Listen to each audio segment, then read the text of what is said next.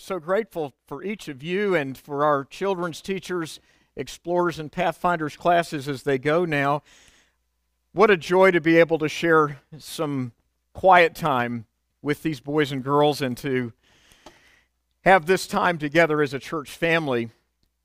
One reason I wanted to highlight this at the table, that Jesus took the bread and when he had given thanks, he did two things. He broke it and gave it.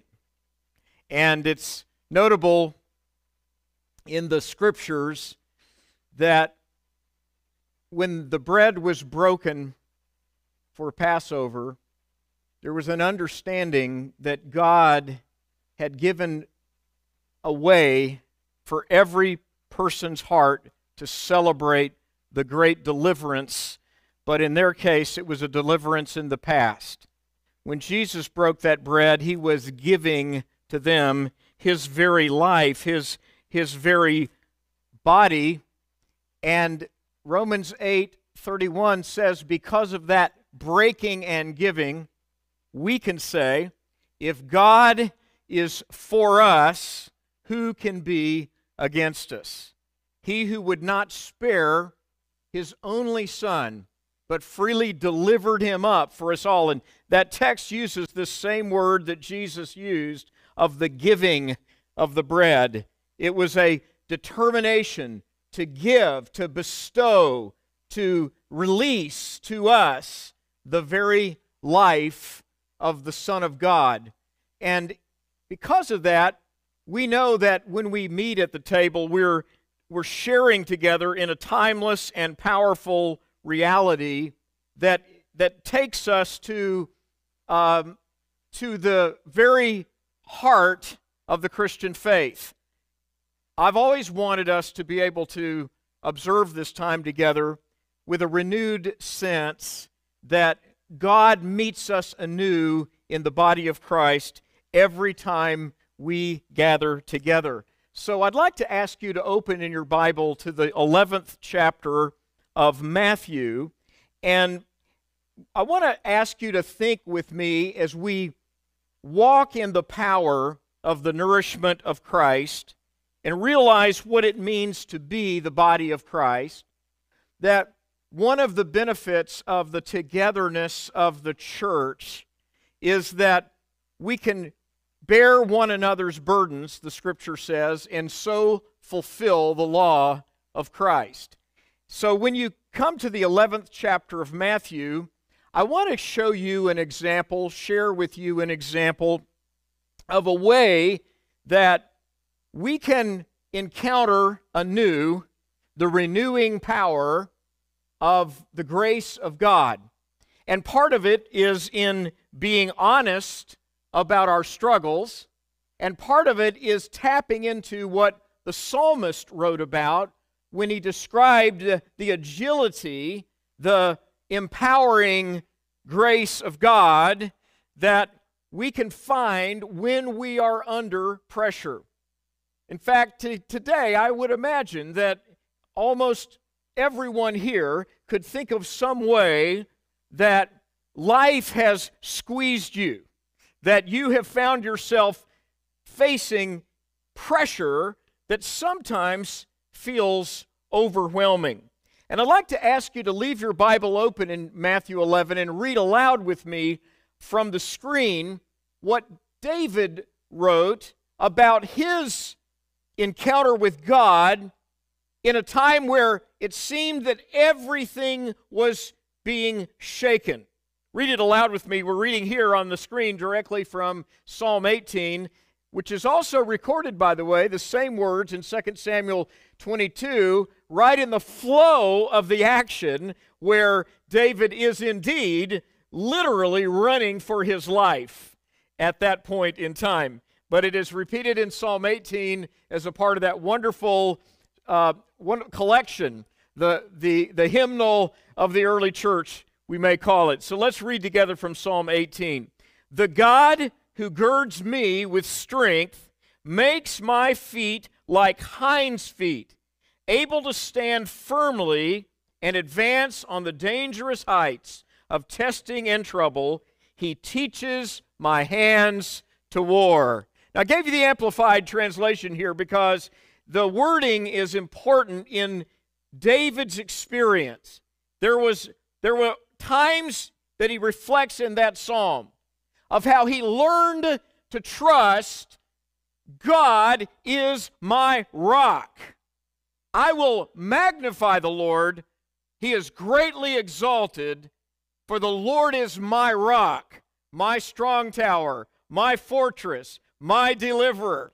He lists in that psalm the ways that the direct encounter with God as his source empowered him to run through an opposing band of soldiers, to leap over a wall, to have, as he says here, feet as agile as the feet of those very amazing antelopes and elk and deer that climb into the high rocks and the crags of the rocks. So he's giving you what you need, and to take the wording again to heart, he's giving you what you need to be able to stand firmly and advance even in those times of pressure, even in those times when it may seem that you are experiencing overwhelming odds. Now, I asked you to turn to Matthew 11 because here we have an example in Scripture of one whose life is a vivid picture of why we need this fresh energy, this fresh grace, the agility to stand and to advance in times of pressure. And in your own Bible, I'm reading today from the New American Standard translation, so the wording might be just a bit different than what you have in your lap today. But listen to what happens when John the Baptist is found in a time like his forebear David, experiencing unexpected and overwhelming stress.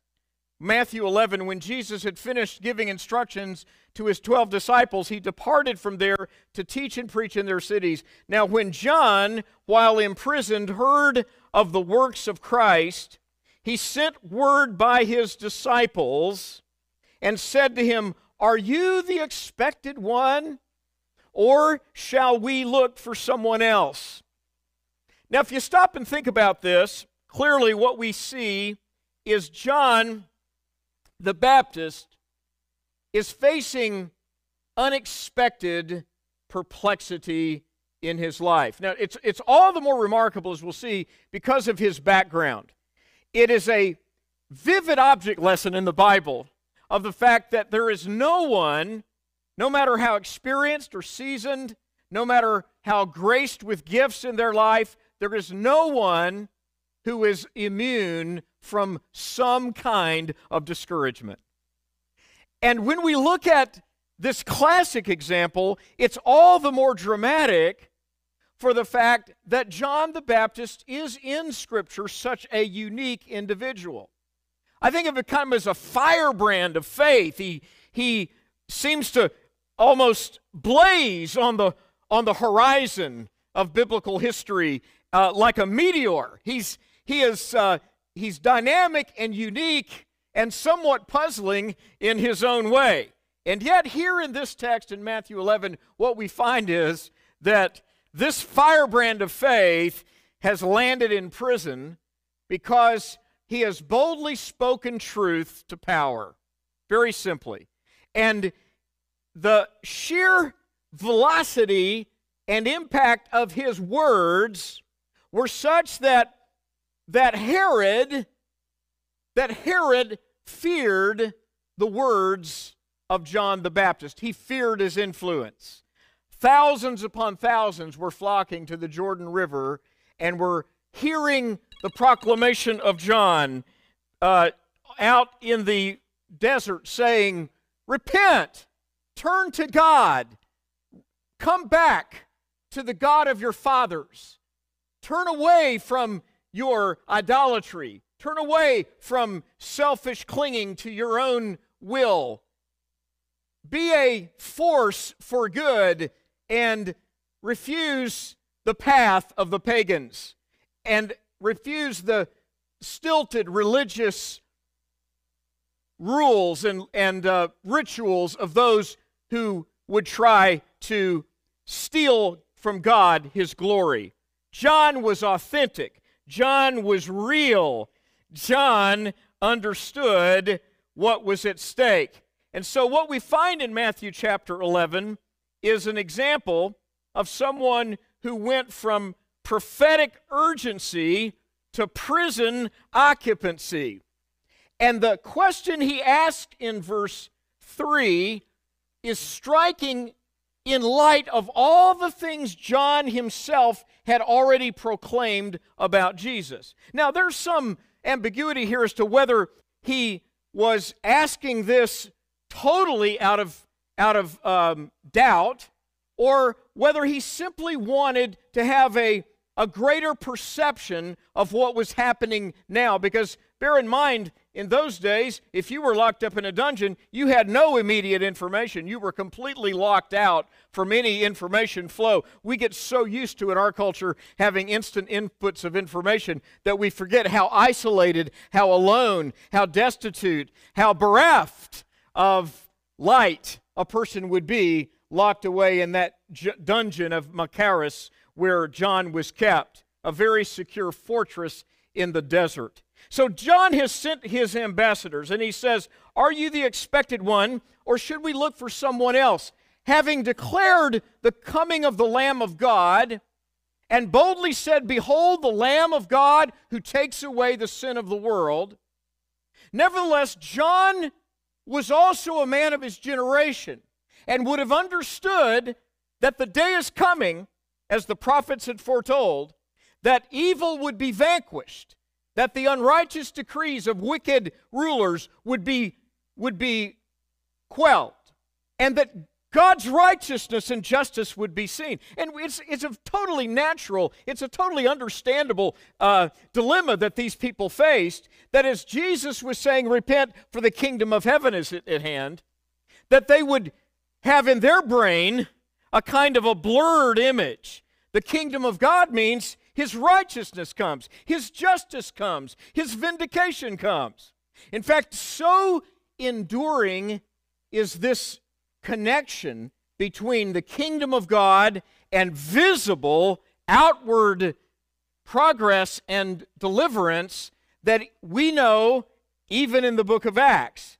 Just for a moment, toggle over to Acts chapter 1, verse 6, and notice that the disciples there were asking Jesus a similar question. Are you, at this time, going to restore the kingdom to Israel? That's exactly the wording they used. And of course, we know what Jesus said in Acts 1, verse 6 and 7, don't we? He said, "It's not for you to know," right? "The times or the seasons that the Father has placed in His own order.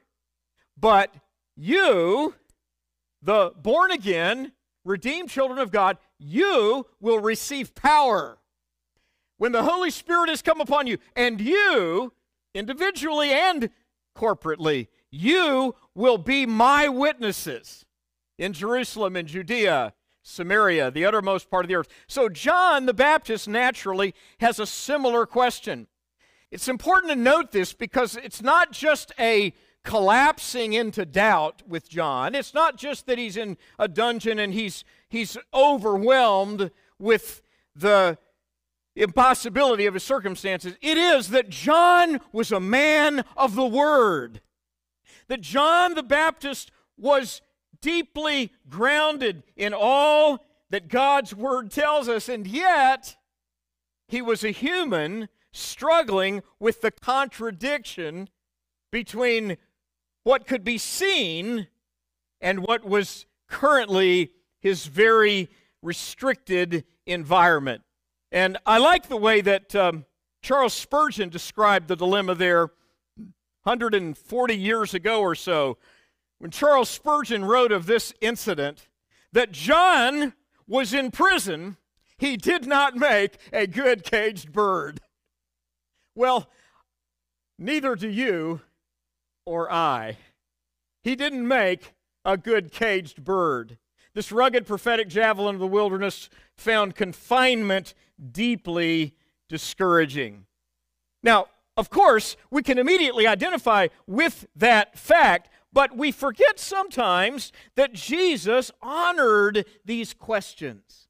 Look at the text in Matthew 11, verse 4. Jesus answered and said to them, "Go and report to John what you hear and see." Notice that in that fourth verse of Matthew 11, that we could say truly and surely and without a doubt that our Lord and Savior Jesus honors real, authentic, honest questions from the heart.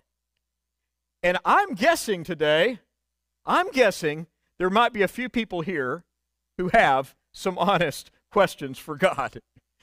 Yeah, because when you find yourself facing difficulty and discouragement, doesn't matter how much you've trusted in the past, our trust level toward God must be renewed and empowered every day. We need what David said there in that time of flight in the wilderness of En-Gedi. I need my hands to be equipped for war. I need my feet to be able to be like hinds' feet to go on my high places. Now think of three things about John the Baptist that give us insight into the uniqueness of who he was. Obviously, even when he was a baby, this prophetic word came. Of course, the prophetic focus of John's life began not only in the womb when the baby leaped in Elizabeth's womb to hear the voice of Mary, but even over 450 years prior when the prophet Malachi had prophesied, "I will send my messenger before your face." So this is a guy with a rich prophetic pedigree. And when he's born, when the baby is just a few days old and Zacharias is presented with the baby and he's written on that tablet, his name is John, contra what the neighbors and the relatives expected. His name is John because it had been given to him by the angel. At that moment, Zacharias, his aged father, his tongue is loosed. His heart is overflowing. He's declaring praises to God, spontaneous praises unto the Lord. And out of that cascade of praise, the Holy Spirit rushes in like a mighty wind and brings prophetic word about the baby Elijah. And that is, he says, you child shall go before the face of the Savior. And then in this text, if you look back in chapter 11 here, Jesus then also picks up on this very theme. If you go down into the same chapter you have open in Matthew 11:14, Jesus says, 13 and 14 of Matthew 11, all the prophets and the law prophesied until John. So John is the great culminator of all of the great prophetic history of centuries. But then verse 14 of Matthew 11, Jesus says, and if you're willing to accept it, John himself is the Elijah who was to come. Now, of course, John then was a prepared vessel. And it tells us that even a prepared vessel can find himself or herself in a place where the greatest need is the immediate connection to your Heavenly Father and to the knowledge and assurance of what the Holy Spirit has in store. And that is a good thing. We want to affirm that today. Jesus honored these questions. Could you say it aloud with me today? Jesus honored honest questions. Would you say it? Jesus honored honest questions. I hope you'll take that home with you. Because another characteristic about John the Baptist is that he had a precise vision, and it was quite nuanced. He understood, like all of us should, not only who he was, but who he was not. And he was crystal clear about who he was not. In the 3rd chapter of the Gospel of John, the Bible tells us that John's testimony, when the priests and the Levites were sent to ask him who he was, he said, I'm not the Messiah. I am not the Messiah. A characteristic of his preparation was he was precise about his mission. And what was that precise purpose?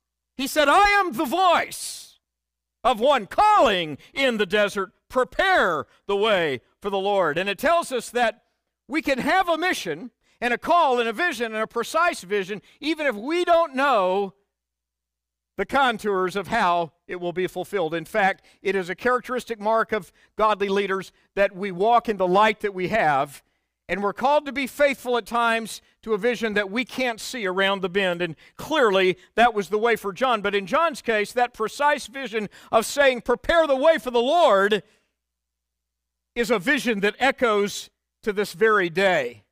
And in that preparation, John had also become very clear on what it meant to be a transitional leader. He was a very level-headed leader.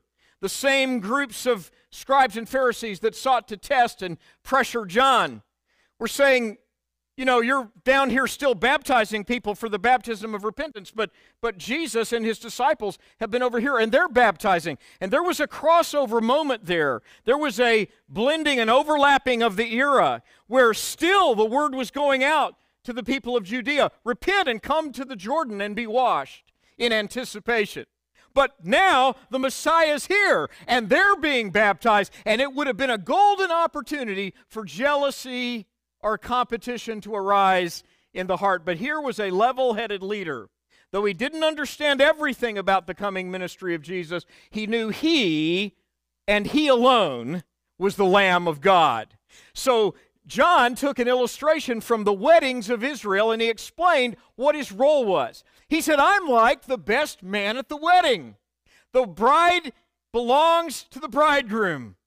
But the first man, or the best man, standing alongside him, his greatest joy, and isn't it true in any wonderful wedding that the greatest joy of the best man is that moment when that bride completes her walk on the aisle and bride and groom are joined eye to eye, and the best man steps aside to hand that ring over to be placed on the bride's finger. That is his joy. And John said, that's my role.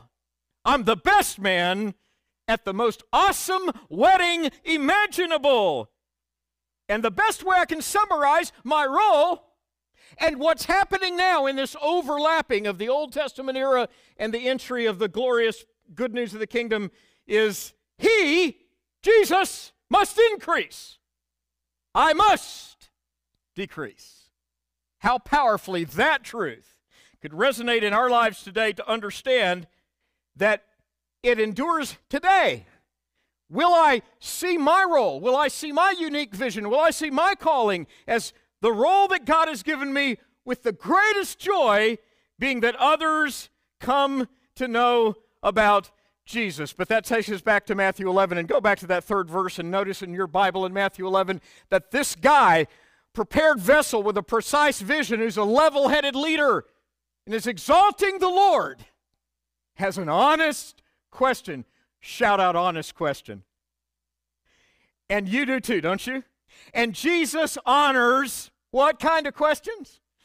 Honest questions. So you could say in a way that John the Baptist takes a page out of the life of Job, and way back in the eons of time, and literally over 2 millennia before John the Baptist was in that dungeon, Job had declared, in the midst of his discovery of the awesome magnitude of trusting God, God knows the way that I take.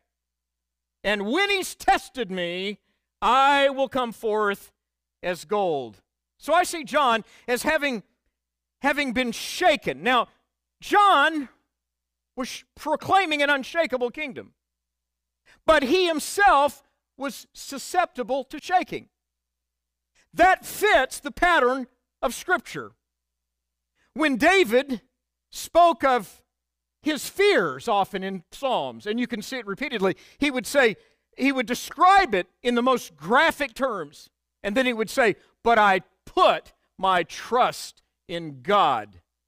At one point where David and his men were out on a reconnaissance mission and had come back to the little village called Ziklag where their households had been kept, they thought securely, the Philistines had come in and burned the village, taken the captives with them, taken wives and children, and taken the possessions. And at that point in time, the despair and discouragement was so high among even David's many loyal men that it says in 1 Samuel chapter 30, they spoke of stoning David. But the very next phrase about David, in one sentence, capsulizes what hundreds of verses of Psalms show us. David encouraged himself in the Lord his God. Now, Matthew chapter 11, verse 3 through 12 gives us an insight into the characteristic quality that becomes more clear because of the inbreaking of the kingdom of God when John the Baptist faces that level of pressure.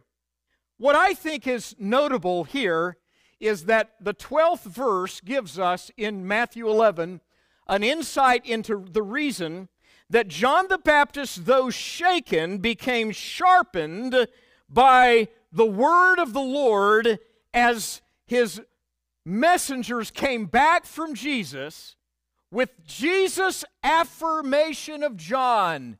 John fulfilled his role. What did you go out into the wilderness to see?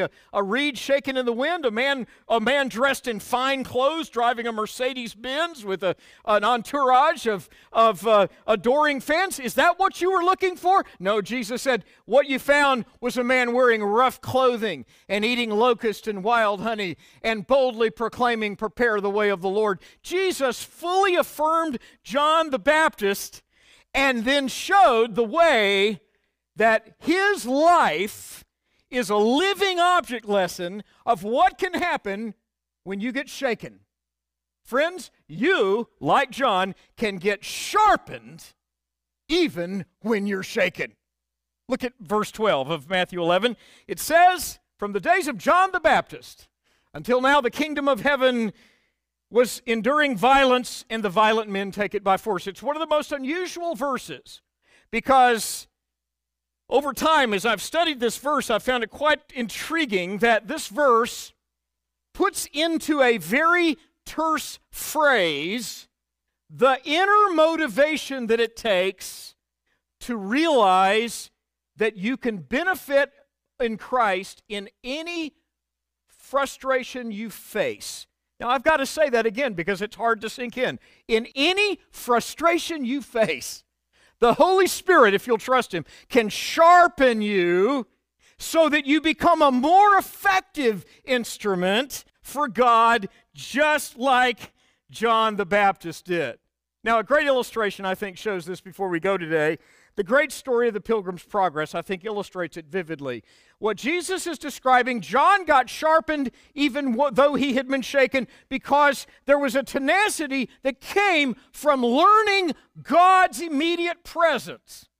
And the Pilgrim's Progress, probably we know of, aside from the Bible, they say that there have been more copies of the Pilgrim's Progress sold and distributed in the world than any other single book of English literature, going back for now almost 500 years, about 470 years. And so in the days, in that great allegory, the Christian who's got that load on his back and is on his journey to the celestial city, the Christian encounters a slough of despond, a place where he gets discouraged like John did. He comes out of that, but he stumbles at different points.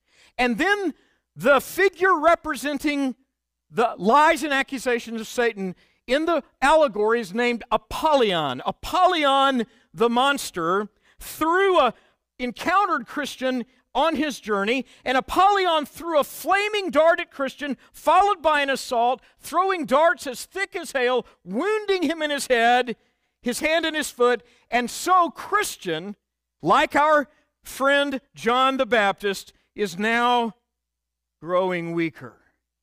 Though he's had remarkable preparation for this journey.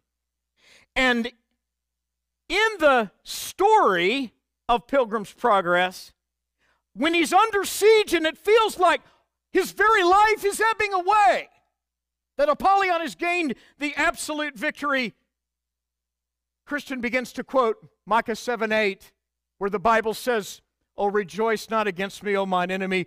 Though I fall, I shall rise."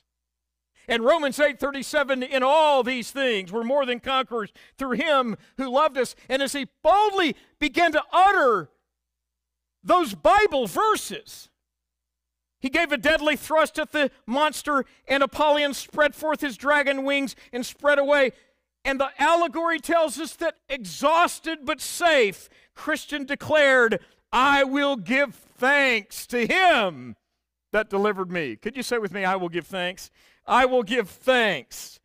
And then we see the secret. And it's exactly what Jesus put in John the Baptist's hands in that dungeon to sharpen him. And that is that in that battle between Apollyon and Christian, Apollyon is defeated by the Word of God. And Christian is exhausted and yet safe. And he sits down in that place to eat and to drink, and being refreshed by God's immediate presence, he continues his journey, and yet now sharpened with a sword in his hand. And what does Christian say as he continues his journey? "I know not, but some other enemy might be at hand." So if we ask, what does this mean in Matthew 11:12? That the determined are seizing it by force. And as we look at all of John's prison questions, we see that a man with great spiritual preparation has faced what many of us face, a perplexity that is overwhelming. And the Scripture gives us this assurance that in light of John's prison questions, we can say that the kingdom of God is rapidly advancing, and the fearless are pressing in to seize it as a priceless treasure. That is, John is shaken in his immediate understanding of what's happening. Naturally, in a dungeon environment, he's shaken. But the word of the Lord that Jesus sends back to him not only sharpens him, but it becomes a model for us of advancing God's purpose in our time and whenever we face those honest questions. Knowing, what did we say? Jesus honors honest. Could you say it with me? Jesus honors honest questions. Oh Lord, we do thank you that you can give each of us in our times of perplexity not only comfort, which we obviously need, but you sharpen us. And may it be a day for this church, for our lives, that there's a sharpening understanding, a sharpening effect of even those points of frustration that we encounter, that we may know that alertness, vigilance is crucial in our time, just as it was in the allegory of Christian when he said, I keep this sharpened sword close at hand, for I know not that another enemy may arise rapidly. Lord, thank you today as well that we can move in that wonderful same conviction that John exemplified when he said, Christ must increase, I must decrease. And Lord, as vividly and powerfully as you show us in Scripture your deep love for the individual, Lord, we know that the most secure place we could ever be is knowing that we found our security and our identity in Christ, our risen King.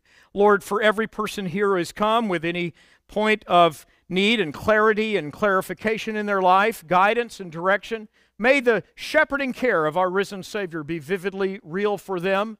Lord, we thank you also that we have the opportunity this week to move into a confident and conscious and intentional gratitude. Lord, send us out, we pray, for Thanksgiving week with more than simply an awareness of our need to be grateful, but Lord, an active and advancing aspect of that gratitude in our hearts. Lord, show us how to bring a character, the fragrance of a grateful heart and attitude even into those tough places where naturally griping and complaining might win the day. Lord, show us how to let that sharpening of the Word of God in each heart give each of us the tenacity that you showed us in John to press in for the kingdom to advance. In Jesus' name, amen.